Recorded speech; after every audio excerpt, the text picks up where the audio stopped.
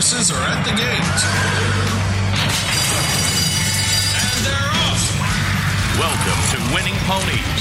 With the weekend coming up, this is the spot to be for news, handicapping, and spotlights featuring the winners behind horse racing today. Now, here's your host, John Englehart, racing's regular guy.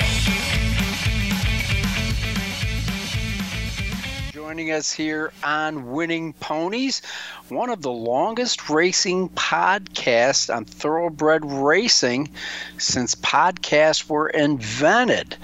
So I'm happy to be part of that, and of course being part of Voice America radio team, the larger presenter of podcasting and sports talk on the internet. So pretty good connections, and am blessed to be here for another day. I hope everybody is doing just fine. Coming up this week, it is a cornucopia of racing from everywhere. Where I think where we're going to key in is Gulfstream Park. I mean, and we're bringing in Pete Aiello. You know Pete mostly as the voice of Gulfstream Park. I know him as a personal friend that I first met as a young tyke when he was going to the University of Arizona racetrack program, and I got to be in the booth with him for a couple of years when he was cutting his teeth at River Downs. Obviously, he's now gone on to becoming one of the premier race callers in North America, I can safely say. But Gulfstream Park is going to have, I believe it's 8 stakes races. 6 of them are graded stakes. Of course, the 2 that will grab your eye quickly will be the Florida Derby and the Gulfstream Park Oaks. But also you've got the Grade 2 Pan American, the Grade 3 Orchid, Grade 3 Appleton, and Ghost Zapper.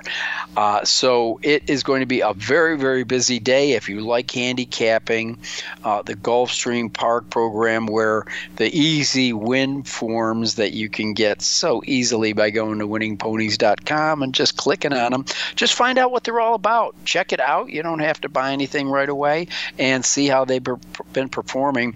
But I will tell you this, our numbers have really been clicking on the easy win forms at Gulfstream Park. So your fun day, and hopefully profitable one, will start at 11:30 in the morning. No, we're not watching the races at Dubai, but we are we're going to be starting early at Gulfstream Park at 11:30 in the morning. And while I have a lot of things to catch up on, there's the guy I've just been talking about. I find out we have him on the phone, and I don't want to have him sit here through last week's race results and the things we covered and what's coming up this week, because he is coming up this week, and he is none other than the gentleman I was just talking to, the man behind the mic, Pete Aiello. How are you, my friend? Good evening, John. Good evening to all the listeners in podcast and radio land. Hope everyone's having a great night. Yes, I hope they are too, wherever they are. You're either in some balmy sun or waiting for a storm to hit in the United States right now. Hopefully it's all out by the weekend. I was just describing to everybody, Pete, the busy day that you're going to have, to my count. It was 6 graded stakes races you're recalling, 14 races. The action starts at 11:30 a.m. I sure hope you're going to bed early Friday night. You got that right. I'll be having some takeout after our 9-race card tomorrow, and be primed for a big day on Saturday. 10 stakes, like you said, 6 of them graded, and it'll be a long day. But I was talking to somebody earlier. It's interesting, too, because the Florida Derby is the 14th race. It's like asking a pitcher to go out on the mound and throw his fastball in the 9th inning. Well, all I can say is you're going to keep the eyes of the nation upon. Something someone asked me at lunch today that I hadn't researched, maybe you know, is there going to be a national presentation with the 3 Derby preps involved? Because I noticed they're all racing within about an hour of each other on Saturday. No, I think the Arkansas Derby is on FS1 with the folks from New York, and then our broadcast is on CNBC from 6 to 7. So I don't think I don't think everybody's on one channel, but I do think there's at least a national presence for all of it.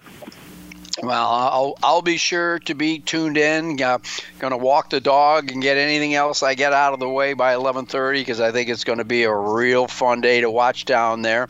Pete, I was telling people how long I knew you and how, I got to just kind of watch you grow in your job. And it was never, to me, more evident than a couple of weeks ago in the Fasig-Tipton Fountain of Youth. It was a sensational race, a big full field. You were having a great call, and as the horses were rounding the turn, I'm just sitting there going, because they were starting to fan out, and there were 4 or 5 of them, as you know, tightly bunched within no less than 2 lengths of each other, and I'm like, okay, what's coming? Are we going to get a who do you like? Are we going to get something new like a tsunami wave of challengers? I'm sitting there on the edge of my seat. So what do you got for me, Pete? What do you got for me? And then, boom, it happens. The heel clip. With High Oak and Galt, and they both went down. As you know, an inexperienced race caller would somehow become unglued and somehow have to feel that while they need to make that the story.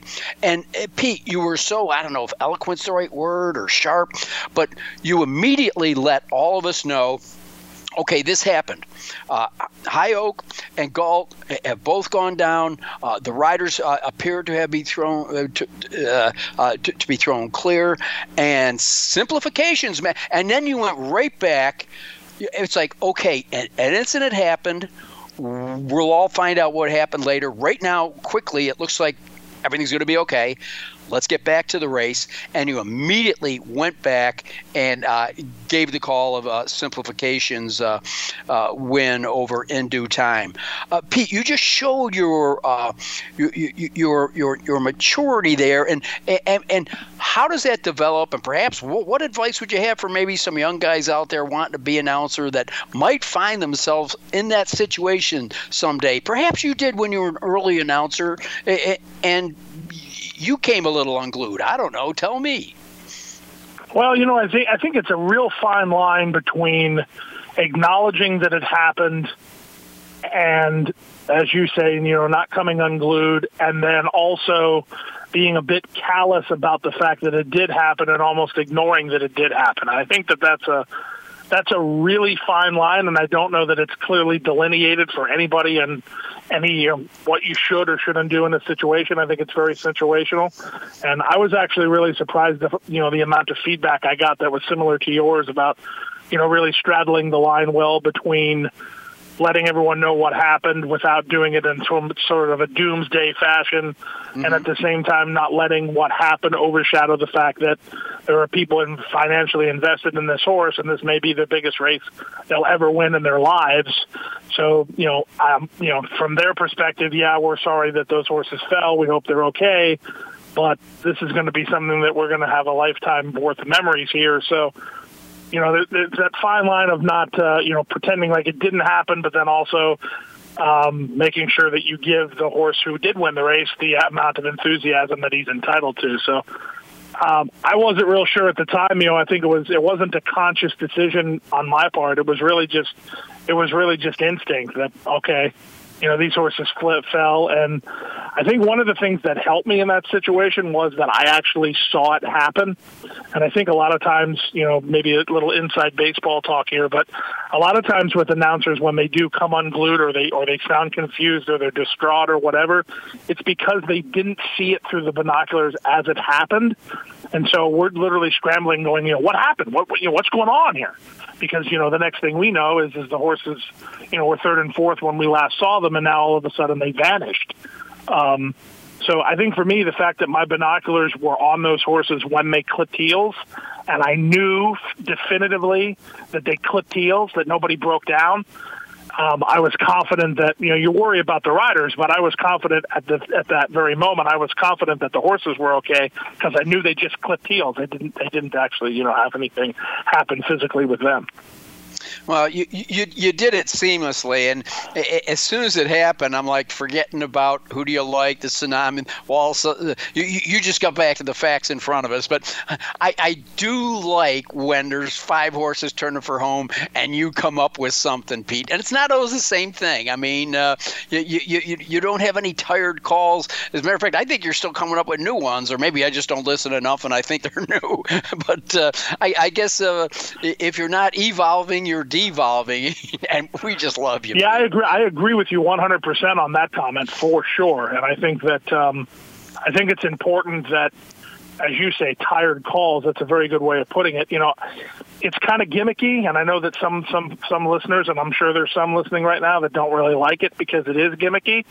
But I think you have to feel the crowd out, and I think that the optimum scenario is to have somebody clamor for it without them actually getting it. In other words, if you know that it's coming, then it kind of, the novelty wears off. But if you like the phrase and you haven't heard it in a while and you're watching the race and going, wow, this would be a good time for that. Right. And then I don't say it, I think that's kind of the line I want to be on, where it's like you thought you were going to get it, and I know I'm very much that way with the easy money call. People are they're begging for it or they're yelling it themselves, and they don't get it. And then they're like, hey, that was the perfect time for that. And then the next day when they don't expect it, then you unleash it.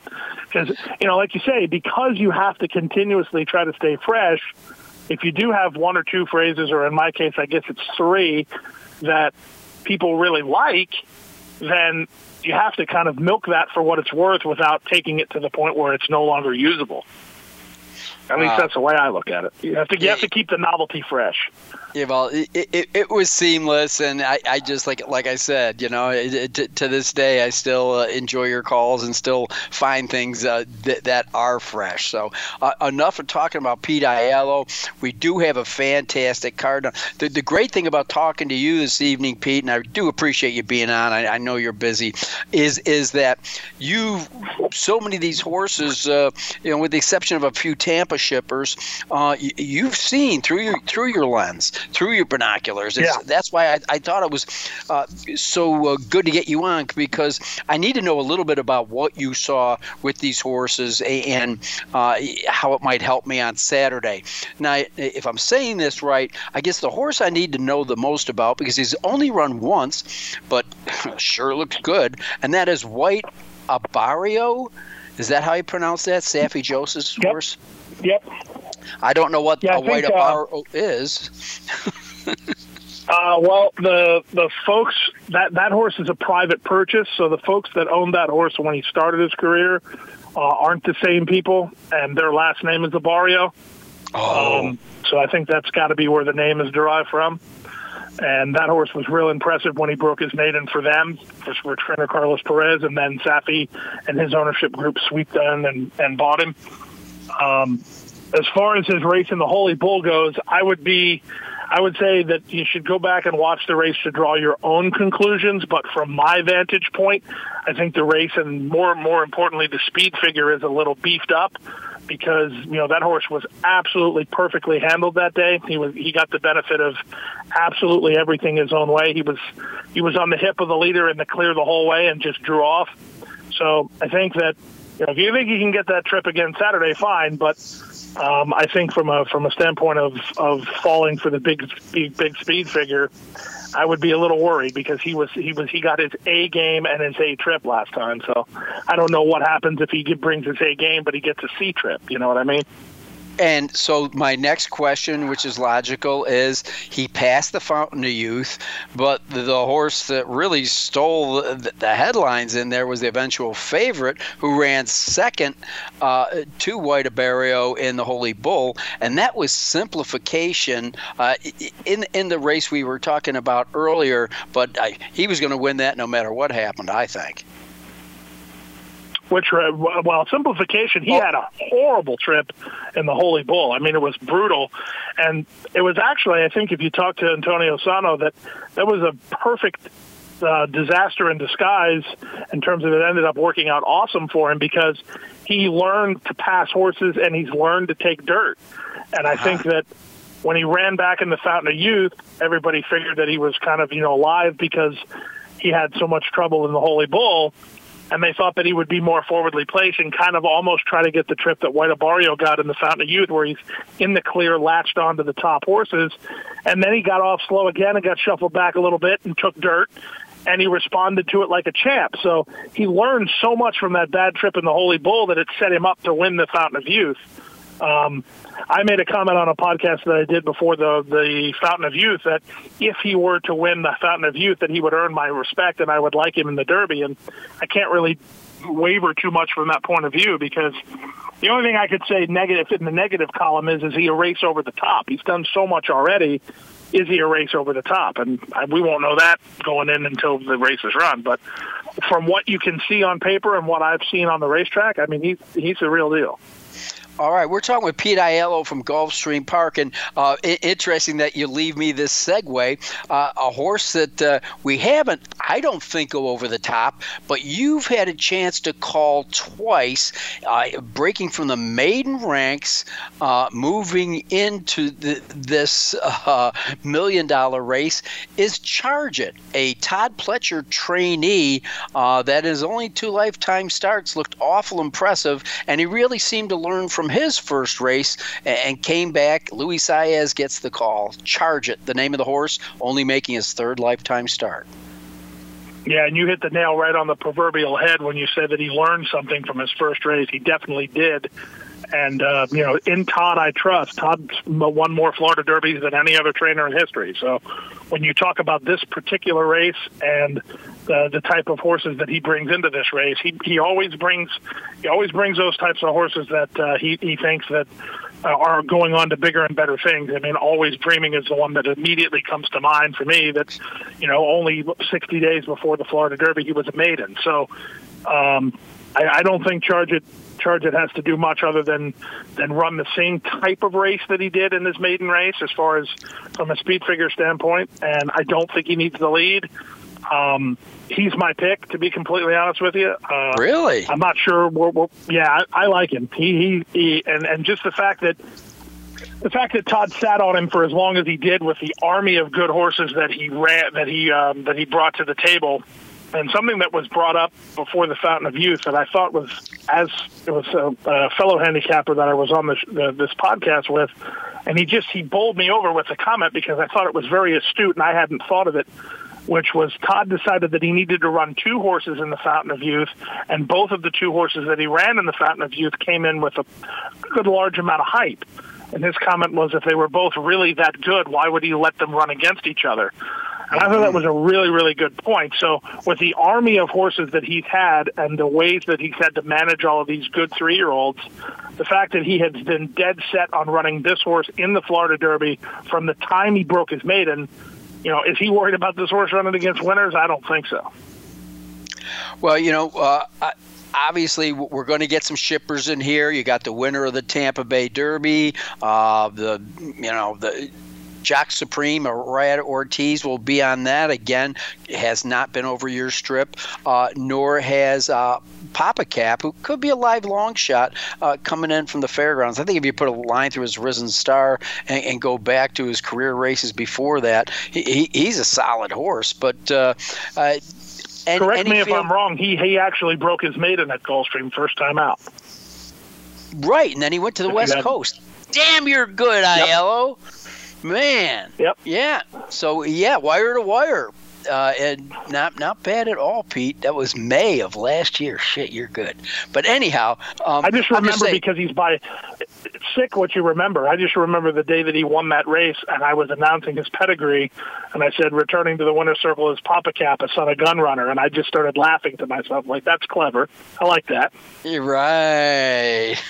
And I'm not one, and you know me, I'm not one to remember or care about pedigree, but I just remember looking at the name and the sire and be like, clever, I like that.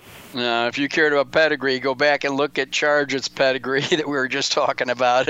There's nothing but black type on that horse's family. Well, Pete, on such a busy day, and I'm going to let you go here in a minute, but of course, race of a lot of people's interest will be the Gulfstream Park Oaks. And as I wrote in my preview of this race, I started it off with, named at 9-5 is the Todd Pletcher trainee, Goddess of Fire, who just missed by a half length.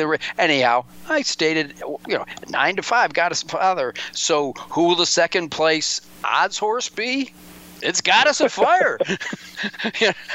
And people will go, what? Yeah, that's right. That Kathleen O had to raise your eyebrows again.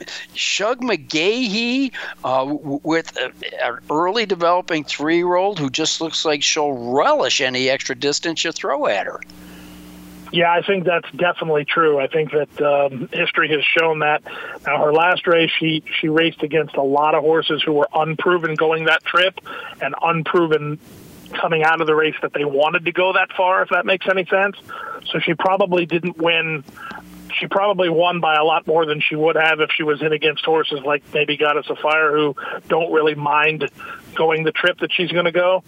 But that being said, that's a very small, nitpicky type comment because she has been ultra good and she just keeps getting better and better and better. And to the point we made earlier about form cycles and who's sitting on a big race, Shug is a master of getting horses just continuously better and better and better and better. So I'm actually looking forward to seeing. My hope from a racing fan perspective is that Kathleen O blows the doors off the field in the Gulfstream Oaks, and then Secret Oath runs well in the Arkansas Derby because I think that would be a nice little heavyweight matchup. I know that Secret Oath is far and away the more fancied of the two at the moment, but I'd like to see Kathleen O turn a big performance in and maybe have a heck of a storyline going into the first Friday in that.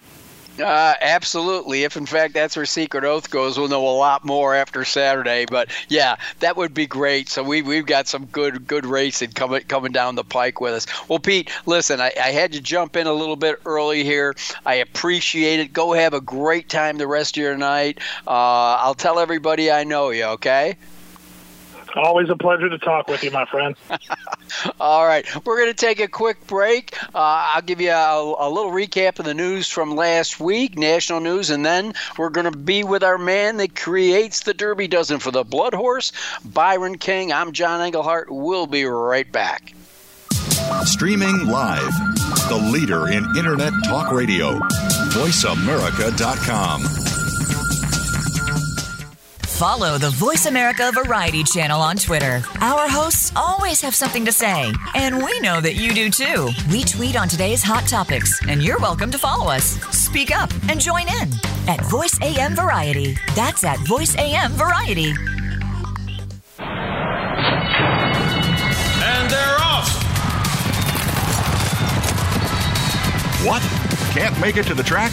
You can still get all the action with winningponies.com, the home of the easy win form, the most accurate predictions on thoroughbreds, quarters, and Arabian horses at most American and Canadian tracks. Whether it be the Triple Crown, Breeders' Cup, Travers, Haskell, or your daily races, don't worry, let winningponies.com make some money for you.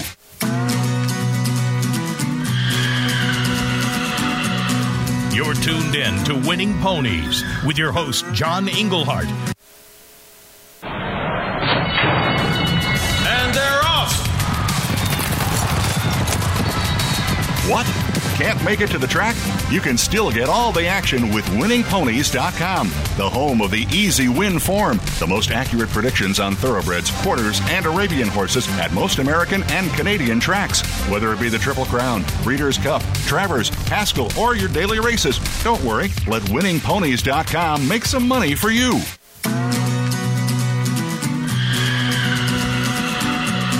You're tuned in to Winning Ponies with your host, John Englehart, racing's regular guy.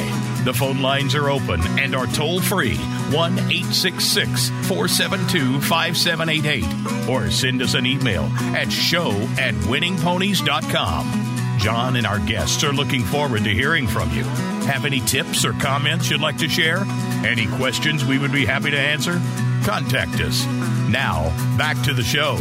Winning Ponies with John Englehart. All right, thanks for joining us, and thanks again to track announcer Pete Aiello again.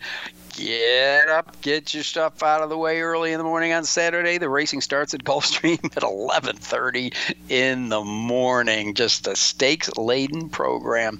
Well, last week we brought in our friend Kevin Kilroy from the fairgrounds down in New Orleans, because that's really where all the top racing action was there, including a Derby prep that has changed a lot of things. I believe it affected Byron King's Derby dozen. We'll ask him that here in a few minutes.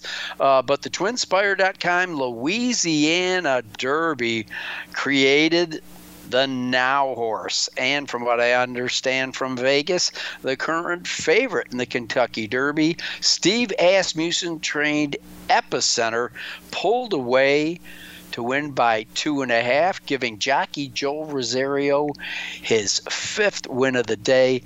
Epicenter just won at will. Now, a little bit about his resume. Absolutely loves the fairgrounds. If he can transfer that to Churchill, where he broke his maiden as a 2-year-old going a mile, then he should be legit in the Derby. Now, he went down to the fairgrounds in December and reeled off a win in the Gun Runner. That was a $90,000 stake. Then he ventured into graded waters. The grade 3 Lecomte just missed by a head at To Call Me Midnight, who he faced again last week. And then Epicenter came back and was very impressive in the Risen Star. So, again, he takes the top spot in the Louisiana Derby, a race we looked at. A horse that's now getting some attention is Zozos from the Brad Cox barn, where will Florent Giroux go in the first Saturday of May? Anyhow, the horse's name is Zozos. Another one of those horses that we're saying is getting ready to run a big race, and did. It's a son of Munnings, who right now is the leading sire of 3-year-olds in 2022. So Zozos ended up getting the 2nd spot.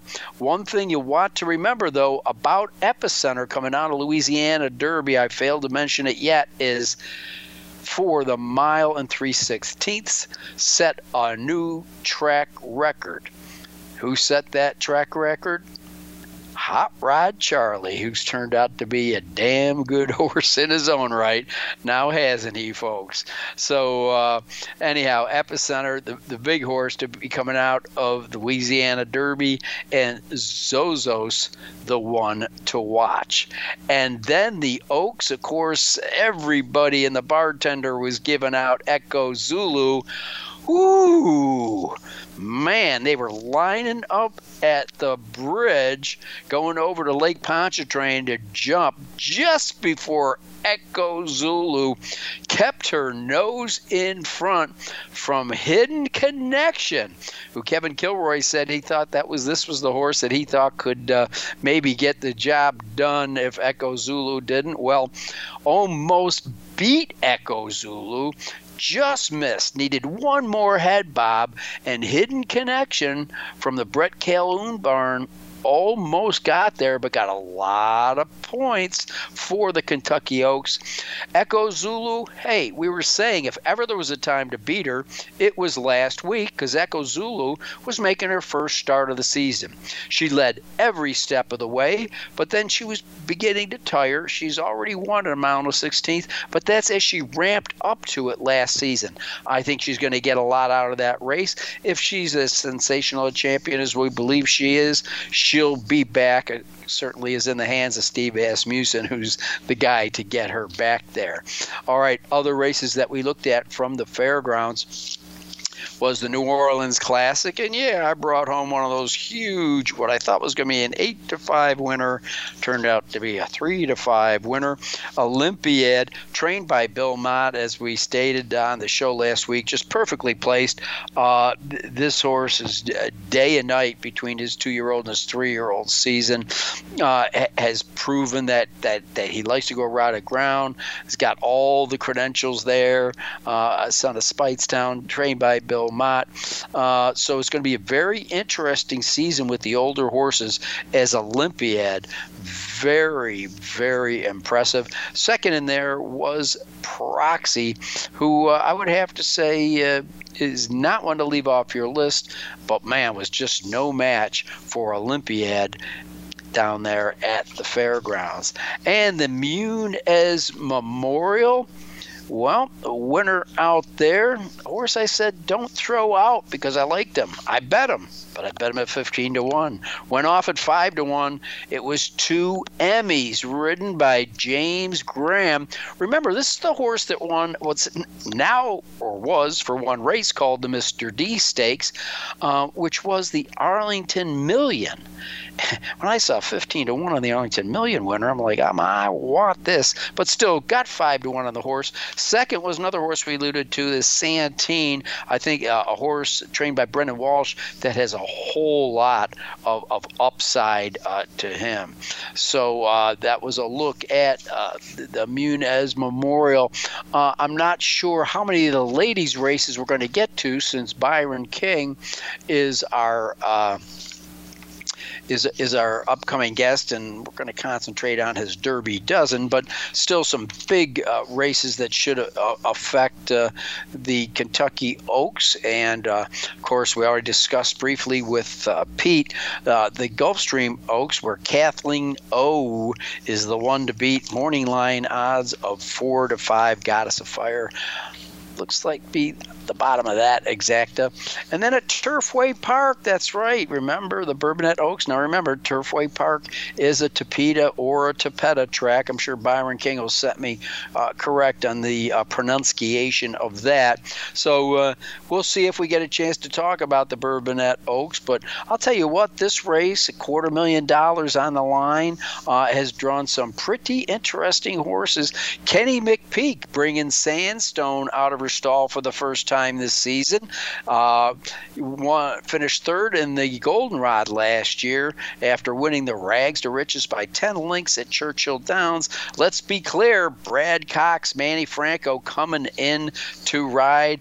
You got Champagne Poetry, who just missed by a nose at Aqueduct's Ruthless. Should make for an interesting race, but probably be talking mostly about the boys' races with my friend Byron King. So we're going to take a quick break here, and when we come back, we're going to be talking with that associate editor of the Blood Horse, the king of the cappers from Louisville, Kentucky, Byron King. You are listening to Winning Ponies. The Internet's #1 talk station. #1 talk station. VoiceAmerica.com.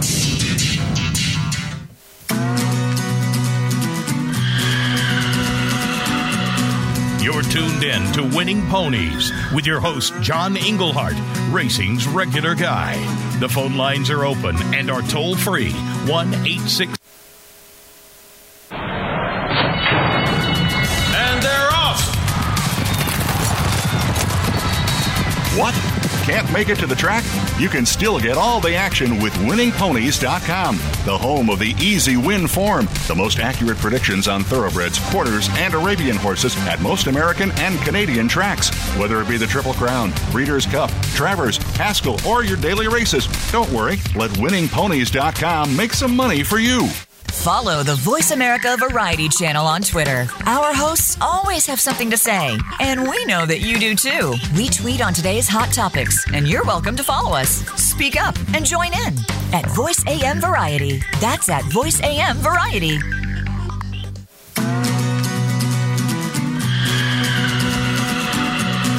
You're tuned in to Winning Ponies with your host, John Englehart, racing's regular guy. The phone lines are open and are toll-free, 1-866-472-5788, or send us an email at show@winningponies.com. John and our guests are looking forward to hearing from you. Have any tips or comments you'd like to share? Any questions we would be happy to answer? Contact us. Now, back to the show. Winning Ponies with John Englehart. All right, and with the man I mentioned at the top of the show, none other than Byron King is going to be giving us his updates on the Derby Dozen. I'm going to guess after this weekend, a Derby Dozen that may well have a few more fresh eggs in the carton. We will find out. Byron King, how are you? I'm great, John. How are you, my friend? I'm great. A lot of people might not know this, but Byron, in between everything he does for Ray, right now he's hiking the Appalachian Trail, and he was nice enough to hike towards a cell tower today so we could take this call. So, Byron, I appreciate that, and you keeping the past performances in your backpack. Greatly appreciated, and that's why we have you on. You're a real trooper. Well, thank you. I appreciate your exaggeration. I was going to go for a hike, but it was a weather scratch tonight. A little wet here in the Ville, so it was no bueno on the hike. So. All right. Now, before we get to your often read Derby Dozen rankings, I want to ask you: will you be going to a lesser points race this weekend, the Jeff Ruby Stakes, as in the ones you eat? I will not be attending the Jeff Ruby Stakes because I am taking a family vacation, and I will have my toes in the sand in Destin, Florida, along the Gulf of Mexico, or right there, and enjoying some nice beach time. But I will have the ADW platform up and watching all this racing from afar. But the Jeff Ruby has long been a race that I have attended. Of course, it was run for many, many years with other names and whatnot, the Spiral yes. and all kinds of stuff. But and many times I would see you there, my friend. And I know. Of course, construction's still ongoing. I believe they're going to allow some owners and stuff in. They've been letting them in this season, and it's kind of staggering them. But, of course, not open to fans. And I haven't really quite heard what their plans were for the media. But since I was beach-bound, I didn't really care all that much. And I'll be beach bound come Sunday, my friend. I'm heading down there for a few days myself on the Gulf of Mexico. But I'll find out where you are and I'll crash your party, man. We'll talk off air about that. I'm sure you'd love to have me as a guest because, hey, I got that new Speedo for Christmas and I'm dying to break it out. Oh gosh! Oh boy, there's an image. It's. Well, anyhow, hey, how do we transition from that one, brother? You might want the beach to yourself, okay? So I'll come down and walk in a big area, and then your family can, plop their blanket down and know that there won't be people near you for a good furlong or so. All right. So much of terrible images etched in your mind. We're talking with Byron King here, and we're talking about his Derby Dozen rankings. I'm sure that he'd agree with me, and we'll talk about it before we finish up this interview, some of the races that may well shake it up this week. But if you go to the Blood Horse and want to find out who Byron's listing his top 12, you can do it now. It changes, I believe, every Tuesday. And if you listen to the last time we had Byron on, I think it was 3 weeks ago, we had 3 Derby Dozen horses in the same race, and they ran 1, 2, and I'm going to say 5. So that's not bad. Derby doesn't exact us. So where does your crystal ball take us? As we know, the first image you see, and perhaps rightfully so, is that of a horse trained by Steve Asmussen named Epicenter. Correct. Epicenter vaults numero uno after winning the Louisiana Derby, and he was just a really striking winner of that race. He rated just off the pace. Two other horses beat him to the lead, and he just kind of settled perfectly behind them, and then just inhaled them in a matter of strides once in the stretch. Ended up winning by, I believe it was 2.5 or thereabouts. He seemed to just be kind of cruising the last eighth of a mile. A really sharp performance. Good effort from the runner-up, Zozos, who also cracks the Derby dozen. Both these horses, even Zozos, even though he had never run in a stakes race before, he earned 40 points, which at least historically is well enough to get you into the Kentucky Derby. So these two bookend the Derby dozen. You've got Zozos at number 12 and Epicenter at number 1. So I think this was a very good performance from both of these two horses, and Zozos somewhat disadvantaged by being lightly raced and perhaps with a tall order in front of him in a 20-horse Derby coming up soon. Well, your second pick is a horse that when we did this very first Derby Dozen show, I said, who the hell is this? Because at the time, like I said, you were hiding behind a grassy knoll watching this horse work at Palm Meadows. And the name of the horse is Zandon, who's a Chad Brown trained, a guy you don't always see pointing for the Derby. But this is a horse has proved to be real there, Byron.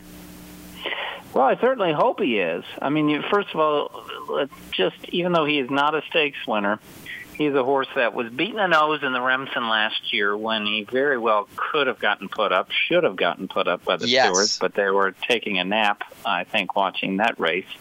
And Mo Donegal stayed up, even though he fouled him, or at least it was pretty clear to me that he did. And then his subsequent start was in the Risen Star Stakes, and he ran third behind Epicenter and Smile Happy. And if you watch the race, he breaks rather poorly in there. So while we can only speculate if he would have beaten Epicenter, if he'd broken sharply, that's just, we can only kind of guess about that. But nevertheless, that's really good company that he faced and that he ran well against. And as a result, with Chad Brown and working well, I mean, let's not forget, Chad Brown's been second in the Kentucky Derby. He ran, in the year of Justify there. So, so he's, I don't really question Chad Brown on his ability to prep a horse for any race, and the Derby would fall in that camp too. Well, finally being able to move into your Derby dozen, and you said this earlier, Byron. I just thought it was so spot on that that Messier is one of the horses that entered the Bob Baffert transfer portal. I mean, that was just genius. But the fact that he is one of those horses that did that, Byron, he goes right to number 3 on your list.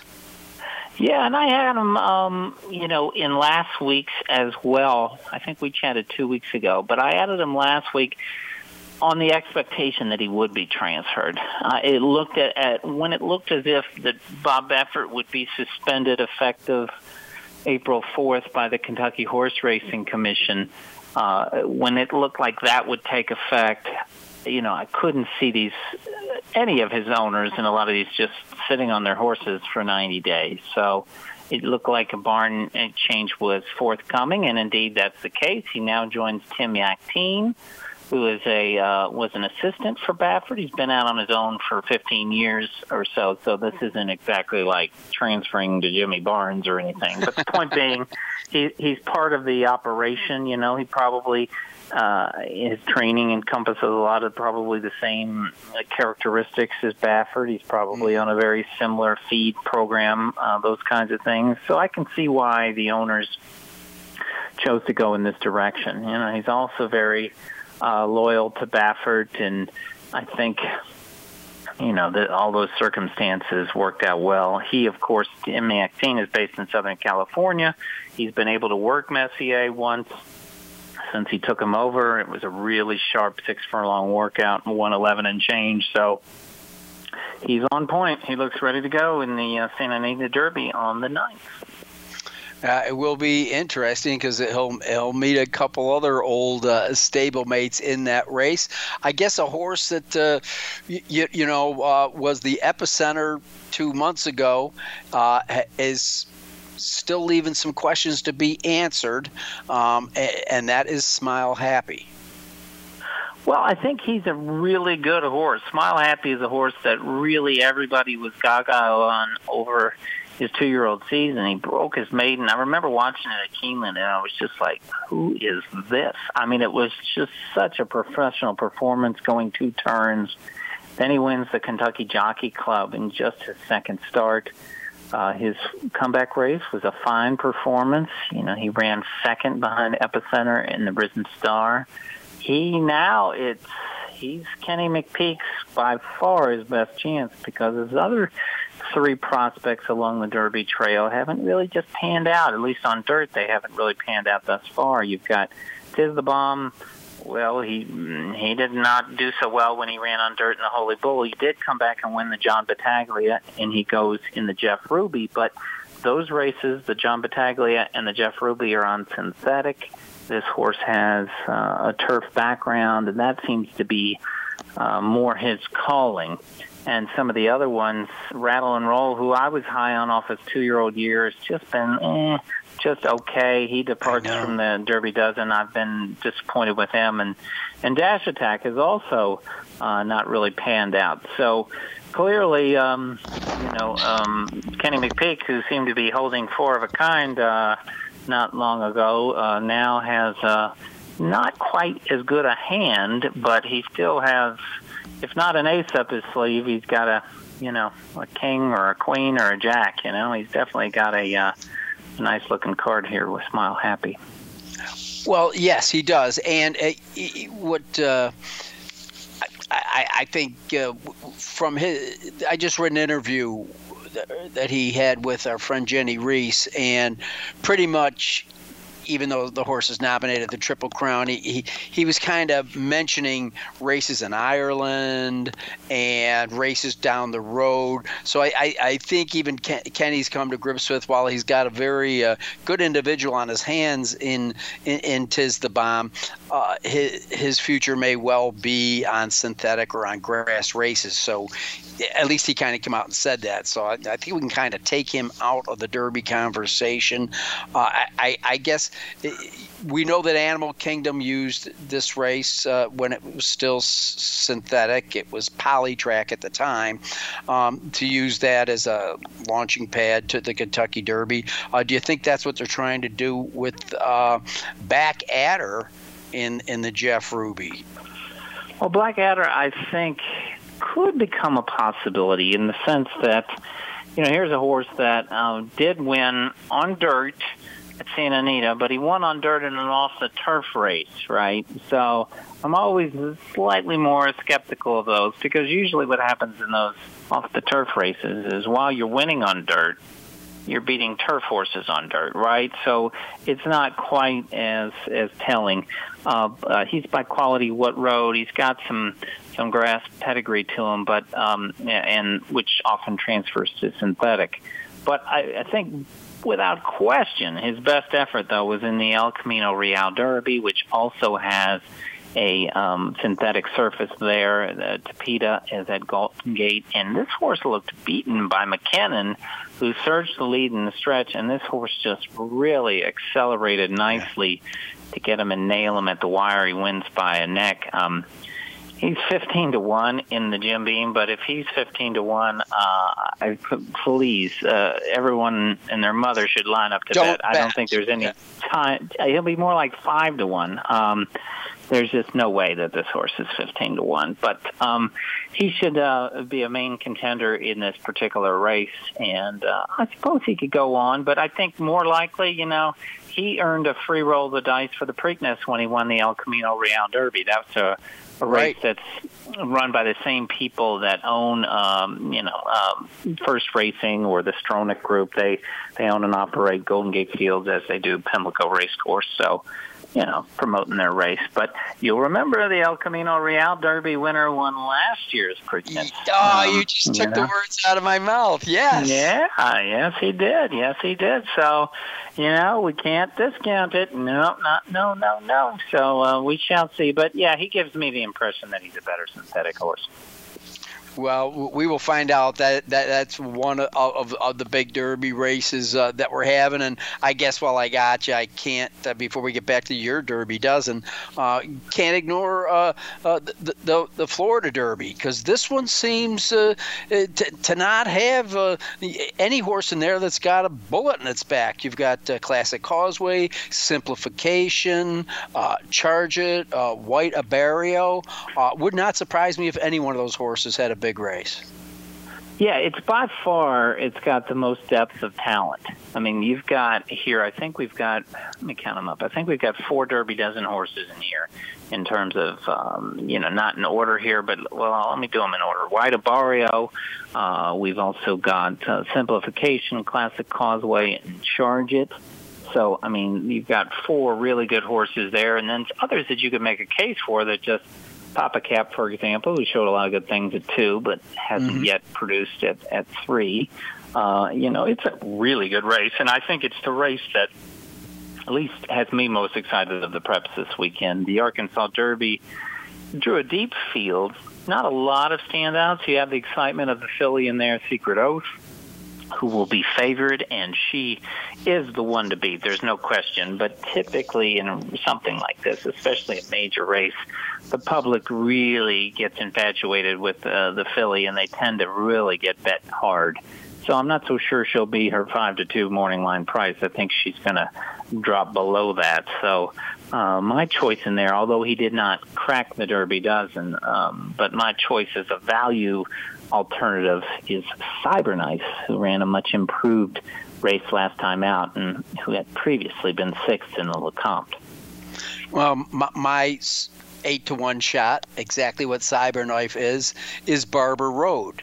I think we're pretty much guaranteed somewhat of a lively pace up front in the Arkansas Derby, and from what we've seen from this horse, that would be a huge benefit. Guy really doesn't like to get going early, but when he gets going, he's had some big races against Graded Stakes Company. Again, I'm looking at the odds, and I like that at 8-1. I'm going to keep that horse in there. But let's go back, folks, to the Florida Derby. We have a King alert, a Derby dozen alert, not 1, not 2, not 3, but 4 horses. And you remember what that crazy guy at River Downs used to say: if you're going to bet them, you got to box them. You want to go to the window, you box those horses, take 10% of your winnings, mail it to Byron King and carry the blood horse. I don't. Yeah, well, I wish there were some huge numbers on those. But I didn't give them anything that's not apparent to everyone looking at the past performances. I mean, we got to be, these horses are all single digits on the odds board, whereas the other ones are pretty big numbers. But I think it's really exciting. I think you've got some really good horses, and we got to remember the Florida Derby has produced. Care to guess how many Derby winners, John? I haven't been near a racing manual today, but it's 24. 24 winners of the Kentucky Derby. Most of any prep. Right behind it is the Bluegrass Stakes and the Champagne, of all things, which we don't think of as a prep because it's really a 2-year-old race from the fall of their year. So it's kind of amazing that is the case. Yeah. Now, in fairness, the Derby's been around for a long time. They're going to run edition number 148.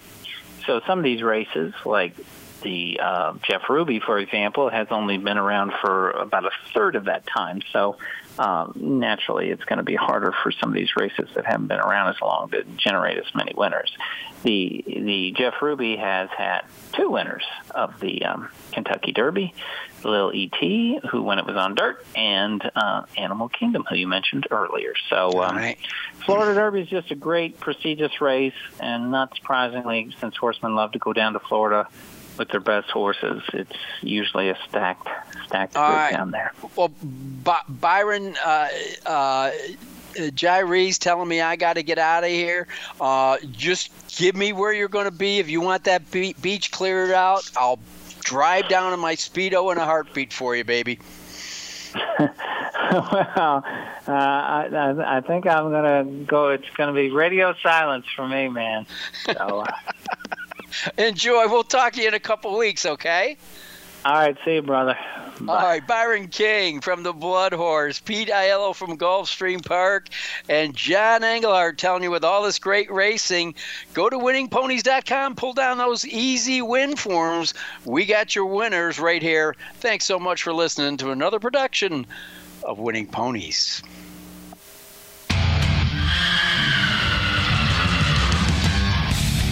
Thanks for listening to Winning Ponies with John Engelhardt. We hope the information from today's show will benefit you at the next post. Join us for more insight next Thursday at 8 p.m. Eastern Time, 5 p.m. Pacific on the Voice America Variety Channel. Also, look for our weekly newsletter. Have a great week, and may your photos always be winners.